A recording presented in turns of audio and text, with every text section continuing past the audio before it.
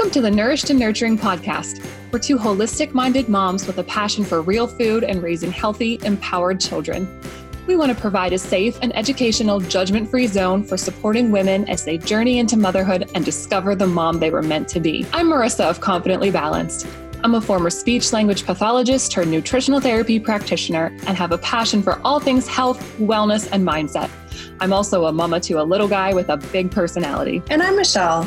I'm a nutritional therapy practitioner student. I have a degree in Thai massage and a master's in business analytics. I'm a mama to a little one and have another one on the way. The content of this podcast is not intended to be a substitute for professional medical advice, diagnosis, or treatment. Always seek the advice of your physician or qualified health provider with any questions you have regarding a medical concern.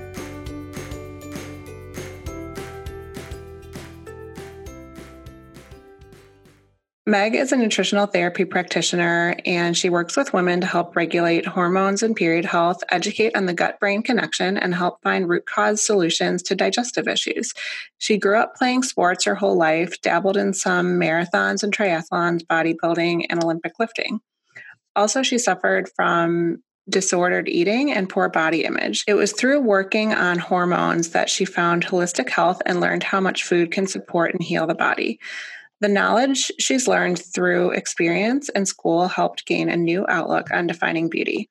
She deeply believes that our body talks back in symptoms and also through our menstrual cycle. It's the only way our body can communicate. The goal she strives with each of her clients is to help them become body literate and achieve long-lasting health by getting to the root cause solutions and education. Welcome, Meg. That is a long bio. Thanks for having me. Well, it's awesome. I mean, I love all of it. Just your body does give you signals and you can choose to ignore them or dig in and learn from them. So I love it. Absolutely. And so Meg was a group leader when I was doing the nutritional therapy school in Chicago. So she had already graduated from the program, but was coming back to help teach and guide other students, which was amazing to have her as a resource. And she did a talk for our class towards the end of the program on hormone health and cycles. And I just was so excited to talk to her again about it because it was amazing. Yeah. There's an author of a book called Roar. What is she? She's like an Ironman coach for women. And she says this quote that I absolutely love, that women are not small men. And I mean, she's like known for saying that quote. And I find it so fascinating because when we're talking about nutrition and health, most of the studies have been done on men. So to be able to talk about hormone health and women is actually just one, a little new age, which is unfortunate. And two, it's so imperative because women are not small men.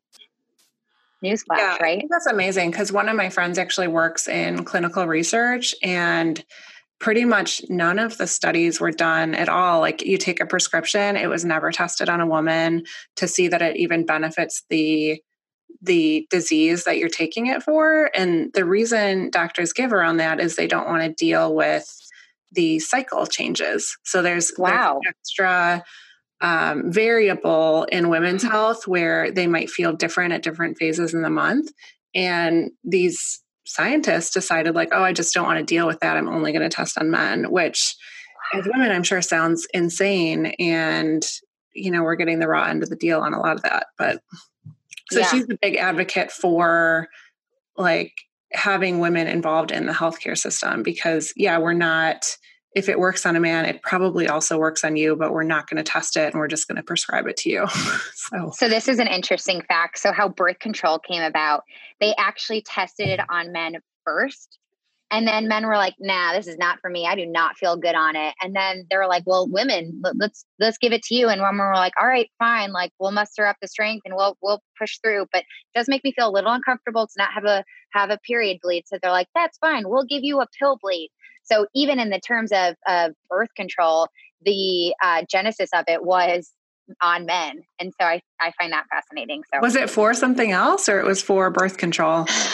No, I don't remember exactly what it was for. I think there's a few different reasons that it came about. So I couldn't guess. I wouldn't want to guess it wrong, but I do know for a fact that they did I mean, I think it was birth control, but there was most definitely another reason for it. And they first initially decided that men should take it, and the men were like, "Nah, not about that." So, yeah, let's give it to the women. They don't mind. right, yeah, because we'll toughen up. I mean, I love my husband dearly, and he's a big fit man. But if he gets sick, he's on the couch. Like women are like, "All right, what else can we get done?" It's just kind of within our nature to push through, which is not good, but and take care of ourselves and our babies and our sick husbands. Yeah. We're basically more superior species. I didn't say it, but I'm not going to disagree with you. Which is kind of why I think it's great that we can talk about the menstrual cycle, because I mean, I often say this, that the menstrual cycle it really does make us more superior, because it will give us an insight to our health and how our health is changing throughout our cycle, and any changes that we implement, meaning like the way that we eat, the way that we sleep, it can show up in our cycle, and we can see if we're either promoting health and our body is flourishing, or if what we're doing is too much on our body, and it's too stressful. And we can see that in our cycle, which is why I promote so much body literacy, because if someone comes to their doctor with period issues or heavy bleeding or acne, and they're usually prescribed the pill, but the pill is a Band-Aid to cover up what's going on hormonally, and usually tied to the gut, and they're not learning to calm down the symptoms and get to the quote root cause, or most likely causes. We're kind of just Band-Aided over and continuing on with our life.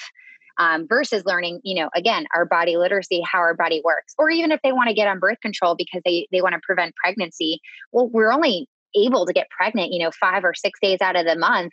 We ovulate one day, but we're in our fertile window 5 to 6 days out of the month. So it's not like, I mean, we're pretty controllable women. We're pretty intelligent, right? Like if we need to be careful and use other resources like a condom, withdrawal method, or whatever, we can do so. But we're not taught that. We're just taught like, you can get pregnant all the time, and there's no way to fix your hormones except for getting on birth control. So that's why, body literacy to me is just empowering. Well, yeah. And the birth control, it might mask the symptoms and make you feel better, but those underlying hormone issues are still going to be there whenever you decide to get off birth control. And sometimes worse. Yeah. And that's where I feel like a lot of women expect to just come off the pill and be able to get pregnant right away. And that's not the case, especially if you went on it for some sort of issue other than contraception. So, yeah, exactly. So, yeah, I don't know. Do you want to give a little bit about your background, like how you became so interested in women's health? Is this something you knew you were interested in before studying nutrition? Yeah. So my heart has always been towards women. I've always cared about women.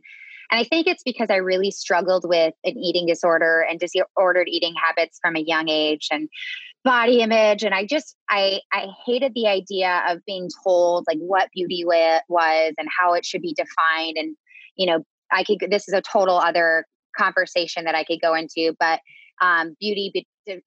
what health was defined was a body type. And I really hated that. So anyway, it really like pulled my heartstrings to be wanting to make the change in women's health. And eventually what happened was I played all these sports and did all these things. And I was on birth control on and off throughout, my adult life, as a lot of women are. And I knew that, innately it never felt right. Like I would have to get on all these different birth controls because it would make me emotional. I would bleed all the time. There's always something going on. So innately I was like, this is not something I want to be on long term. And I eventually got off of it. I read the book Taking Charge of Your Fertility, which is an incredible introductory book to body literacy and understanding your symptoms. Your cycle. But it teaches you how to take your basal body temperature. So when you're doing anything, so Taking Charge of Your Fertility teaches fertility awareness method. And I was using the fertility awareness method to understand my body when I was ovulating and when I wasn't. And during that time, I was I had noticed by taking my basal body temperature, my oral temp, that I had low temperatures, really low temperatures, like concerning low temperatures. And so I went to the OBGYN and I said, I think I have some thyroid issues. I've been taking my temperature. It's really low. And they're like, okay, we'll do a blood work. Of course, they didn't do a full thyroid panel. They did just a TSH. And then I luckily had somebody in my life that was like, there's a thing called a functional medicine doctor. I would push more into that. So I went to go see a functional medicine doctor. They did my whole workup, and turns out I did have subclinical hypothyroid and a bunch of other things going on. So all of this information of like, oh my gosh, like one, I've always had a heart for like women's health. And then, I started to use the fertility awareness method. And I learned that through the fertility awareness method that I can actually really see how my body's functioning and my thyroid levels, et cetera, et cetera. Like I've got to take all of this and I've got to put it in practice. And I started researching and figuring out, where can I do this? Is there a thing? And I came across, the NTA, which is where we both went to school, and I decided to go back to school in nutrition. And then through my own research, I've become a huge advocate for using the menstrual cycle for women's health. That's amazing. Yeah. And it's sad that I read Taking Charge of Your Fertility probably about 9 months before getting pregnant with my son. And just reading that, I'm like, why do they not teach young girls this? Because I remembered back, and I was pretty health aware, like going to an acupuncturist and saying, they ask you a lot of questions about your whole body and everything that's going on. And I remember saying like, oh, I've had a lot of discharge lately. I don't know what that is. And I thought maybe it would mean something to them. I didn't realize that happened once a month. Like you'd think you'd put that together, especially people who are aware of your body, but it was, once you learn what to look for, and I'd love to walk through that. Yeah. Because I'm sure people are probably like, what is all that? So first of all, the book, Taking Charge of Your Fertility, teaches a fertility awareness method, meaning it is not to be confused with the natural planning method, which pretty much says that you ovulate every single day every single month on the 14th. You do not always ovulate the same day. So Taking Charge of Your Fertility is a book that teaches you how to learn your body using the fertility awareness method. So in the fertility awareness method, you learn different parts of your cycle. So some people will say you have 4 phases of this cycle. I just like to break it up in 2 because it's easier for people that are hearing this for the first time to understand. So I will say that you have your period bleed to ovulation. That is your follicular phase. So obviously everybody knows what your period bleed is, right? So you have your period bleed, and then you have some days where you may have dry days, meaning no cervical mucus, no discharge, nothing in your underwear. And then you approach ovulation and estrogen rises, and you start to notice a little bit more discharge or cervical mucus in your underwear. And this is really good. What the cervical mucus job is to your vagina is very acidic. So we'll actually get the correct pH for your vagina. And its job is to capture the sperm and take it where it needs to go, feed it, do all those things. So your follicular phase is the period bleed to the ovulation. And you'll notice around ovulation time, that cervical mucus. Then you step into your luteal phase, which is actually confirmed by a basal body temperature shift. So you'll have something like a 97.4, which is ideal. A healthy body will stay around 97.4 to 97.6 in the follicular phase. And then confirmed ovulation is a rise in basal body temperature. So that could look like something like 98.4 to 98.6, approaching that luteal phase. So confirmed ovulation means that you're stepping into your second phase of your cycle, the luteal phase, which is when you are in that 2-week period before your menstrual cycle. And you can really use your menstrual cycle charts by one. I like to put mine in an app, and then I look at it in the chart by seeing how healthy your body is. So if that luteal phase is shorter, then that's a good sign you have low progesterone and your thyroid's not functioning optimally. If it's longer, that's probably a good sign you have too much estrogen going on or you didn't ovulate.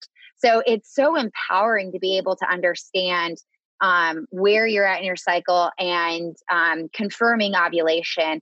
And it's so important that we do ovulate, which birth control doesn't allow, because that's what keeps our bones healthy and strong. A lot of women are known to get osteoporosis, but one of the ways that I really challenge is, women may have a higher risk of osteoporosis, but it's also because we've been taking birth control, which suppresses ovulation. So that's really important to know. And then just a side note, when I remember I was talking to a client one time and they were like, I've never had cervical mucus. Well, I found out that they had been in birth control for 10 years. So when they got off of it to really learn body literacy, they noticed cervical mucus for the first time. So if you have never experienced cervical mucus, again, what will happen is that you'll have and you've been on birth control, it'll suppress it. So you may not notice it until after you get off of a birth control. But during that ovulation window, I want to make this clear, is that you only ovulate one day. But any sign of cervical mucus would mean that you're in a fertile window and a chance to get pregnant.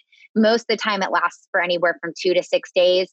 And so, if you were trying to get pregnant, anytime you were to have cervical mucus, that would be a go time. Or if you were avoiding it and using it as birth control, then that's when you would want to abstain. But you cannot get pregnant without cervical mucus in that fertile window. That's the only time. So otherwise, the acidity of the vagina is way too acidic and will kill off the sperm. So it's the most effective birth control is understanding how your body works. I love that. Yeah, because we actually used it, once I learned that, we used it for birth control until we were ready. And then we used it to get pregnant, which worked. Did you do basal body temperature or just cervical mucus? I did the temperature back then, and it was really interesting. So I think it has to raise by half a degree. Is that what they say to confirm ovulation? I want to say like 4 actually, but maybe not. I can't. I don't remember right now off the top of my head. Okay, yeah, and the apps will I used Kindra and Ava, both of those apps at different times, and they'll kind of give you that, like your fertile days and your. It's not perfect, but I found it really helpful to just while you're learning your cycle to do that charting. Yeah, because anything can throw off ovulation. So stress, food sensitivities, poor gut health, anything can. That's why a woman rarely ovulates the same day. Like I ovulated the 14th last month and the 16th this month. So it's just kind of like, it depends on, your body just never always ovulates the same day. So, or rarely does. Yeah. And I was really tracking before I got pregnant with my son, and I ovulated pretty much every month on day 17. So I did have a shorter luteal phase, which I was kind of concerned about, because I think if that's too short, your body can't, like the egg can't implant because you're already bleeding. So I was a little worried about that, but it was, I got pregnant. But then after having him, I just kind of went back to assuming I ovulated on day 17 again, and we were trying to get pregnant again. And I'm like, no, I should pay attention to this. And it shifted way to like day 12 or 13. And as soon as I realized that, and we started trying for my daughter earlier in the month, we got pregnant right away. So it really does make a difference. Like, it sounds like it's not that big of a difference, but the few days, especially if you're trying to get pregnant to prevent, you don't want to miss that. You're not like, that's big. It is the most effective, but it's the most effective by, how well you are understanding it. And I always say this, I'm an advocate for it, but I'm not an instructor for it. There's instructors for it that teach everything on that. I'm an advocate, meaning I utilize it as a tool along with my nutritional therapy. And being a woman that has a menstrual cycle, I have some authority on how to explain it. So, yeah. Yeah, I've been learning more about the cycle. Like you talked about it, but I feel like I've just been following more people, and more women are talking about kind of the cycle from an empowerment perspective. Like we have these different abilities and different phases, and but I haven't had a cycle since I got pregnant, obviously. So I'm excited. But how empowering for your daughter that she won't grow up to think it's so gross and weird and icky, but in fact, understanding it and be able to use it to her advantage. I know you had asked me beforehand to kind of explain the phases and what can happen hormonally. And we can briefly talk about that, because depending on where you're at in your cycle, you truly can manipulate it to your advantage. So like in that period bleed phase, when you're obviously on your period, it's your hormones are lower and you shift internally, and people will say like, this is a really good time to like self-reflect. Like, you kind of get raw and real with yourself, and it's a time to like self-reflect in the most loving, kind way and make adjustments and see where you're at. And a lot of people find like journaling here and just getting in touch with like the emotional side that comes when hormones are lower, and using that to your advantage. I've even in business, people have started to use their menstrual cycle in order to like entrepreneurs are preparing for a meeting, and during that time of their menstrual cycle, they'll start to reflect and be like, okay, where am I being true to my authentic self? Like, am I doing what I love? Have I compromised any of that? And even like exercise wise, like doing more yoga and gentleness and walking, instead of like, going to the gym and be like, why am I not doing as good? Well, your hormones are low, girl. Like, that's why. Like, be kind to your body, like calm down and relax and let your, when your hormones are low, like that's not the time to push. Your body's not going to recover as fast. So then after your period, then you go up towards ovulation, and hormones are going high. Like, I have, do check-ins with my clients, and I always ask them like, how's your sex drive? Is your sex drive high? Because during this time, your sex drive should be high. Or if you're single, like, do you feel really sexy? Do you notice the opposite sex a little bit more? And your hormones and your estrogen and testosterone start to rise here. So, in the fitness world, and you would really want to like try something different. Like if you've always wanted to try CrossFit, like your body could really handle it at this time, and your body would recover fast and your body would respond well. So like utilizing that for your fitness would be so wise then, and they'll actually time their interviews and their any recordings that they have to do, because their hair is a little bit more plump, your skin is a little bit more fuller, like everything,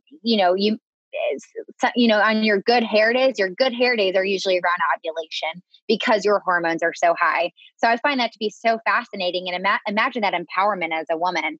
And then you step into your luteal phase. In the first half of your luteal phase, your body's still kind of like riding high with that progesterone, and your hormones a little higher. And you can do like more HIIT type workouts, maybe more cardio workouts. You may be able to give presentations because you're able to think clearly, speak well, have energy and boldness to present or whatever. And then you step into your luteal phase, which is like, your second half of your luteal phase, which is about a week before your period. And an unhealthy body would respond like they're bloating, heavy cramping, PMS symptoms.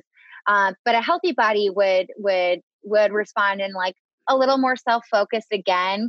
And maybe you start like to clean at this time or organize things a little bit more. And you're more sensitive to things. So you're able to really get a good perspective of, maybe business-wise, how other people may be feeling or looking at things, and being able to structure your business at that way, in that way, with that mindset, and allowing yourself to line up with that. And then workouts, like I said, just being really kind, yoga, walking. Girl, the week before your period, and you don't want to push yourself. You want it. Your hormones are about to drop down. They're already on its way dropping down. Like, allow your body to just focus on recovering and resting. I mean, that's truly what our bodies are meant to do. And I think that, again, talking about this with your daughter, like it can be so powerful. And we have these unique ways as women to kind of tap into these things, these hormonal shifts, to use it to our advantage, where men are just pretty basic, I love them, but you know what I'm saying? Like, they're just kind of basic boys. Well, yeah, I feel like thinking about it from this empowerment perspective is just amazing, because you can look at it as like, I have my period coming, I feel crappy. Like, this, I wish I wasn't a woman. I wish I didn't have a cycle, like that kind of attitude around it. And I think we see a lot of that, like your period is this burden. But I think being on the other side of having children, obviously it's a huge blessing from that ability to be able to have a cycle and bring children into the world. But even just from this, I'm still in the corporate world. And this idea of thinking about like a project management cycle, like you said, like planning more during your period bleed and then starting projects in your follicular phase and then doing all the detailed and close up work. Like I've read about that and I'm like, I want to work for a company run by women because it would be so cool to be able to talk about this, but there's no way, like I can't even talk about pumping at my job. Like it's all this taboo. Not to get into certain presidents we have, but he's talked about like it being gross, like talking about women pumping at work or, like, no, lactation is not a dirty word. It's not like we're doing something amazing for our children and don't make it any harder on us. Yeah. Yeah. Women have been pushed down in so many ways in terms of our health from the beginning of our conversation with how we're tested and treated for pharmaceutical or supplements to our menstrual cycle and feeding our women or feeding our children. It's absurd.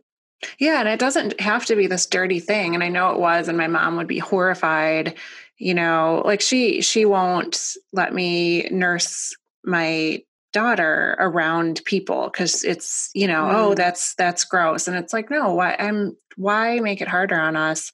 But our generation has that ability to say, let's not make these things dirty or bad, or it's part of being healthy and being a woman. Yeah. So absolutely. I love that so much. So did you want to talk about like a typical like cycle, like the length of the cycle? I think you touched on that, but yeah, we can absolutely do that. So I mean, a period bleed is you want it to be like no less than 3 days. Usually if it's less than 3 days, then it's a good sign that you're you need a little bit more support hormonally.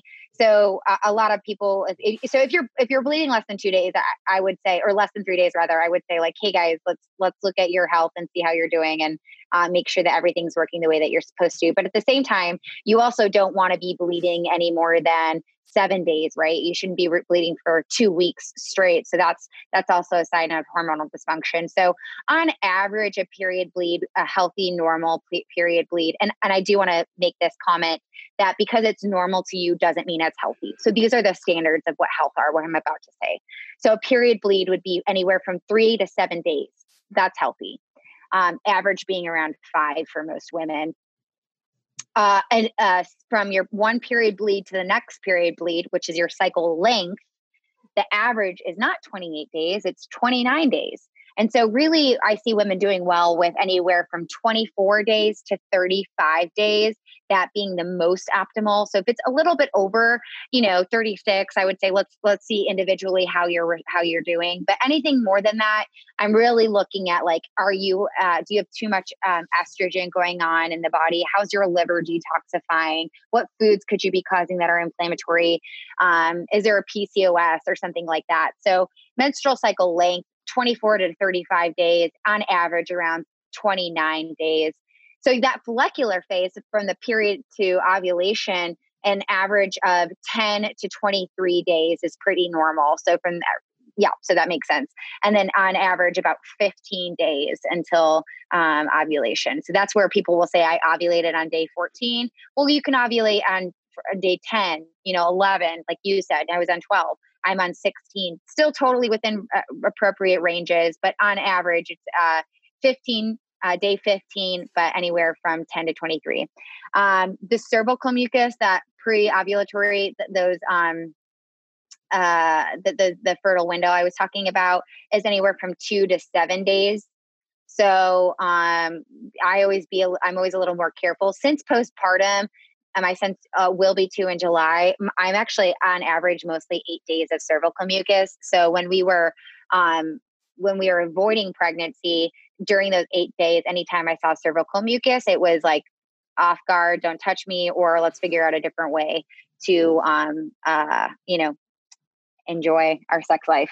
And then ovulation, you only ovulate one day. So you only drop the egg one day, but that fertile window is what I was just explaining. And then your luteal phase, which is after ovulation, should be anywhere from 10 to 16 days. On average, it's about 13. And so if you're lower than 10 days in your luteal phase, so from ovulation to period bleed, then if you're around 8 days, 9 days, I'm looking at low thyroid function, low progesterone. If you're more than 16 days, I'm looking at too much estrogen, PCOS, confirm of ovulation. Like, was there too much stress going on? Did you take an antibiotic? Did you travel? Anything that could have pushed back ovulation. So you don't ever diagnose yourself off of one chart. So like, I didn't ovulate a few charts ago and I was like, oh, that's it. What's going on in my life? I was freaking out. Right. And like, this is what I do for a living. The next chart I ovulated. So I always need to remind myself, like, and my clients, hey, let's look at a consistent chart. Is it 3 charts, 4 charts where we're consistently seeing these symptoms of low luteal phase or longer luteal phase or, heavier period bleeds? And then let's make interpretations after that. Okay. And just after having a baby, is there any kind of normal around that? I've heard of a lot of people who still might not have a cycle back a couple years after having a baby, but I think everybody is still nursing that is talking about that, maybe not having their period back. It's super interesting. And I don't spend a lot of time looking at postpartum and your menstrual cycle, but I didn't get my period back till I was stopped after a year.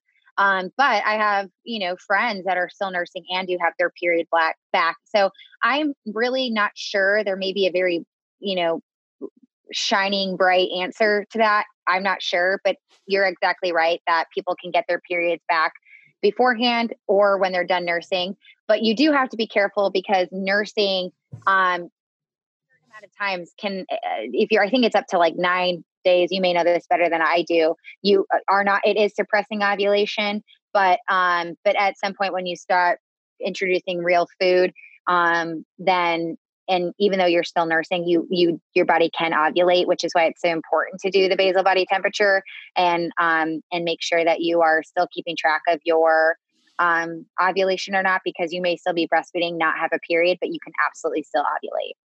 Yeah. And that's something my midwife actually said. We just had my 6-week appointment and my daughter's sleeping really well, gaining really well. And she's like, well, that's good. But if she's sleeping 6-hour stretches, there's a good chance your period will come back sooner than if she was, nursing multiple times at night. But yeah. So we were talking about this a little bit before we started recording, but can you talk a little bit about how the thyroid links into your cycle health? Yeah. So I think it's Dr. Brada Barnes, is it? I'll have to get the name for you, but he wrote a book on hypothyroidism, and there's lots of studies. It's not just him independently. He just spends a lot of time talking about it. But I challenge anybody, man or woman, to get their first morning temperature to see how their body is running.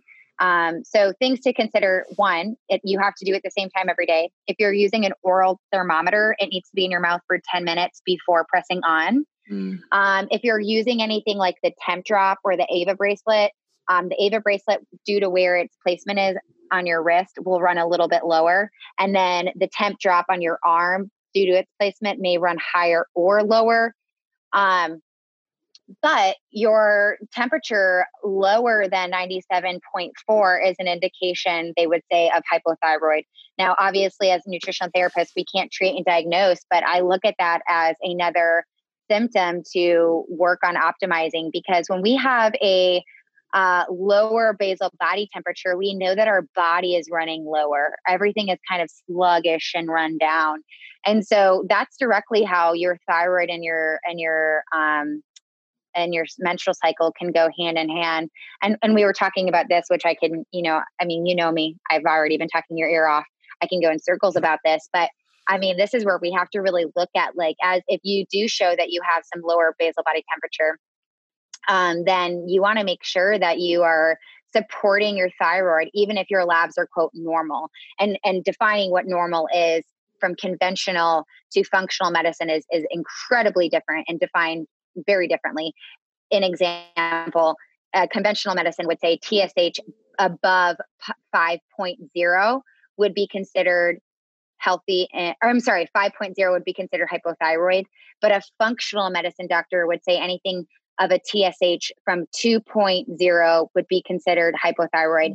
And in my practice, when I see anybody around a 1.5 to 1.7, I'm really knowing that their body's not working optimally. And even if they're quote normal in functional medicine, I'm really supporting those progesterone levels in that pituitary. So it's really important to always think back of like, how are my symptoms? So, climate, if you're living in Florida, that can obviously impact your basal body temperature. Or if you're using a heated blanket, that can impact your basal body temperature. So even checking in with like, my hands are always cold, my feet are always cold, and my temperature is just around that line. You want to support the thyroid, and really when I'm talking about thyroid, I'm talking about your metabolic state. And I'm not talking about metabolism in terms of losing weight and running fast, although that's really, really, can be really great if your body's running fast and, working the most optimally. I'm sorry. I care about the basal body temperature, not for just losing weight. I care about the basal body temperature and your thyroid and metabolism, because all of that shows that your body's running the way that it should be, including your immune system is running high the way that it should be, your digestive system, which heavily relies on your metabolism. The thyroid controls every metabolic function in the body. So I don't want it to be here. Like when you hear me, I don't want it to be confused of, I'm talking about weight loss and metabolism for weight loss. I'm sure that is a benefit, but I'm talking about your body being able to run optimally. And again, immune system, digestive system, your ability to, your brain to recall words, clarity, all of that needs to have a high metabolic state in order for your body to respond. Does that make sense? Yeah, totally. And we've talked a bit about thyroid actually on like a mental health episode, because low thyroid can really lead to depressive symptoms too. When you're not running optimally, you don't have this energy. So we've talked about this, but this is awesome. Cause it seems hard to boost.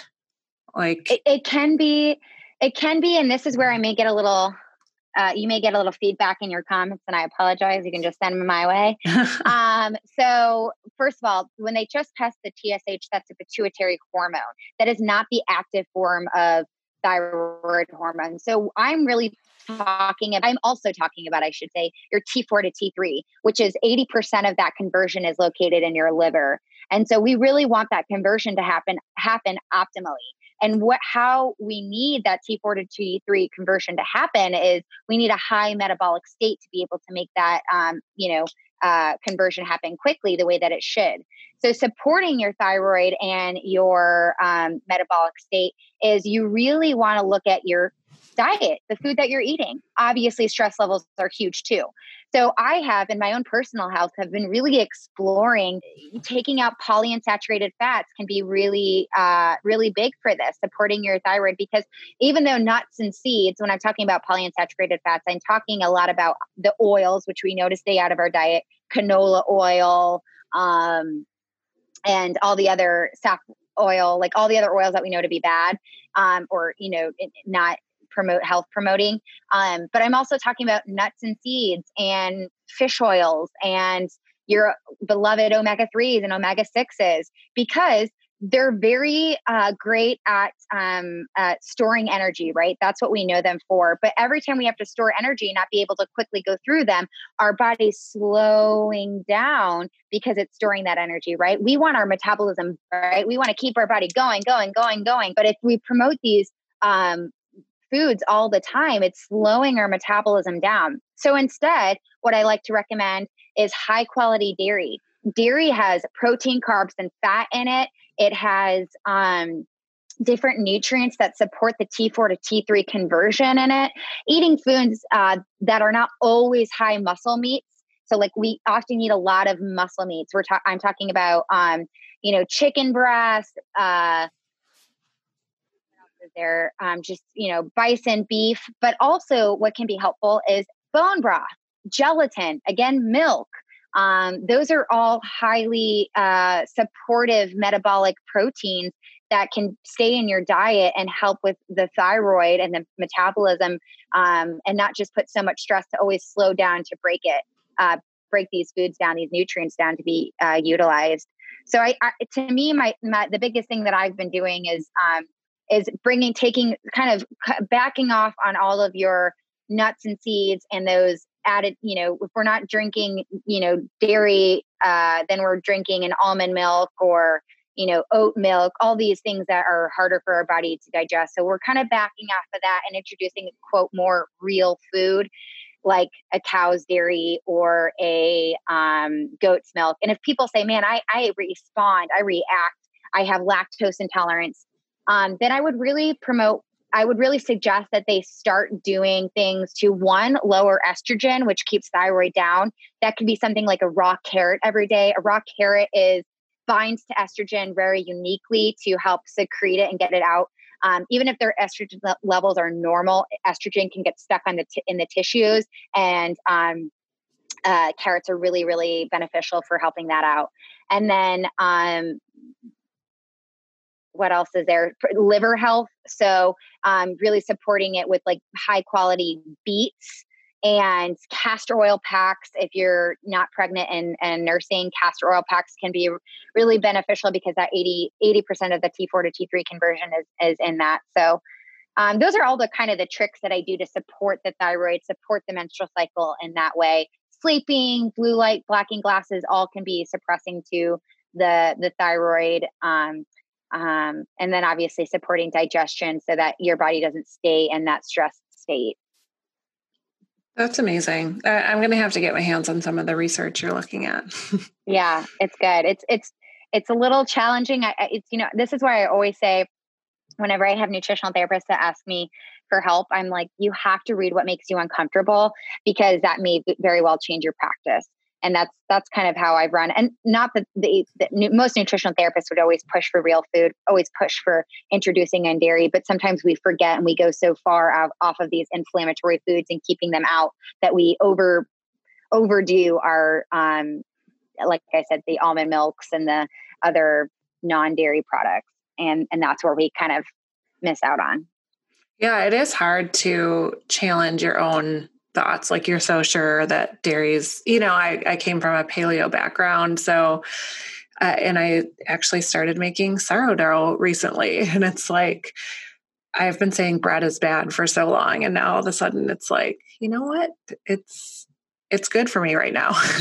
Oh yeah. And that's something I didn't even get to touch on. Like, the other thing that you need to keep a healthy thyroid and metabolism is eating enough carbohydrates, especially us as women. And I think that some of the best form of carbohydrates are fruits, just simple fructose and sugars that don't put stress on the digestive system and can be quickly utilized. So like orange juice, powerful. Even I do a tablespoon of white sugar in my coffee with some raw cow's milk, and I'm good to go. Yeah, that's very different than I think we would have been a few years ago. Just a lot of, and a lot of that is driven by, again, men, where they do the keto or the intermittent fasting, and it works differently for men than for women, especially in terms of the stress response. So it's really interesting to keep in mind. It does make it challenging, though, that there's that extra aspect to it. And when the thyroid goes low, right? Our thyroid controls every metabolic function in the system. So in our body. So when it runs low, who does it call on? Its generator, the adrenals. And the adrenals will pump out lactic acid. The lactic acid will promote more cortisol and adrenaline. And then we stay in this high adrenal state and then eventually just crash. And we're like, we've got to fix our adrenals. We got to fix our adrenal health, adrenal fatigue, HPA axis dysfunction. Well, how do you think that happened in the first time? Go back to your thyroid. girl, pay attention to that thyroid, support that thyroid. And then let's get the body working again so it doesn't have to rely on our generators. What happens if we just fix our generator? Well, it's going to have the same issue and we're going to keep going back in these chronic circles. So I find a lot of practitioners are just missing this. Yeah. And that's something that was really driven with the NTA program is go back to what's causing it. Let's not look at a symptom. And so I just love that approach. Let's keep going further up and fix the source of the problem. Yeah. That's amazing. Well, yeah. Is there anything else you want to share with people? I don't think so. We covered a lot. I'm nervous to get the backlash on some people. I'm like, what do you mean? Don't take fish oil and eat nuts and seeds. But I am happy to always share my research. It's not mine. It's just books that I read and research that I read. But no, I think this is great. I would just encourage you, if it feels overwhelming, get with an admitted instructor for learning body literacy, or work with somebody that can use it like a tool, like I do. And don't give up. It's not gross. It's not weird. Every season of healing can take time. And that is, I think that's something that we have to keep in the back of our head. And then always remember that health is not defined by a body image. Health is defined on having a healthy sex drive, being able to poop every day, having energy, not relying on anything to pick you up, but to really just have a natural energy and boldness in your unique calling and personality. And as women, we get lost in defining health as a body image, and that's not it. So challenge yourself for more. I love it. Well, where can people find you? And I know before you say it, she drops so much amazing information on Instagram. So follow her there, but where else can people find you? Yeah, my Instagram is Meg_Langston. So MEG_LANGSTON. But other than that, I sometimes do a newsletter. I have an assistant who has been pushing me and challenging me and trying to help me grow in so many ways. So I do have a course that's coming out soon on a lot of what I'm talking about that will be available. I do one-on-one coaching. I have women all over the world, from the UK to Canada to literally all over. So yeah, most of the places right now is Instagram, which I know is not the best, business strategy, which is why I had to hire somebody, because I like to learn, not to think about the most creative way to run a business. So. And your website, right? Yes. Thank you. It's just meglangston.com. Awesome. Well, thank you so much. This was amazing. You. So thank awesome you. And talk to everybody next week. Email us your questions at nourishedandnurturing@gmail.com and find us on Instagram at nourishedandnurturing. You can find more from me, Marissa, at confidentlybalanced.com. And you can find more from me, Michelle, on Instagram at MichelleTaggy. Please subscribe, rate, and review our podcast if you like what you heard, and share it with a friend. We look forward to talking to you next week.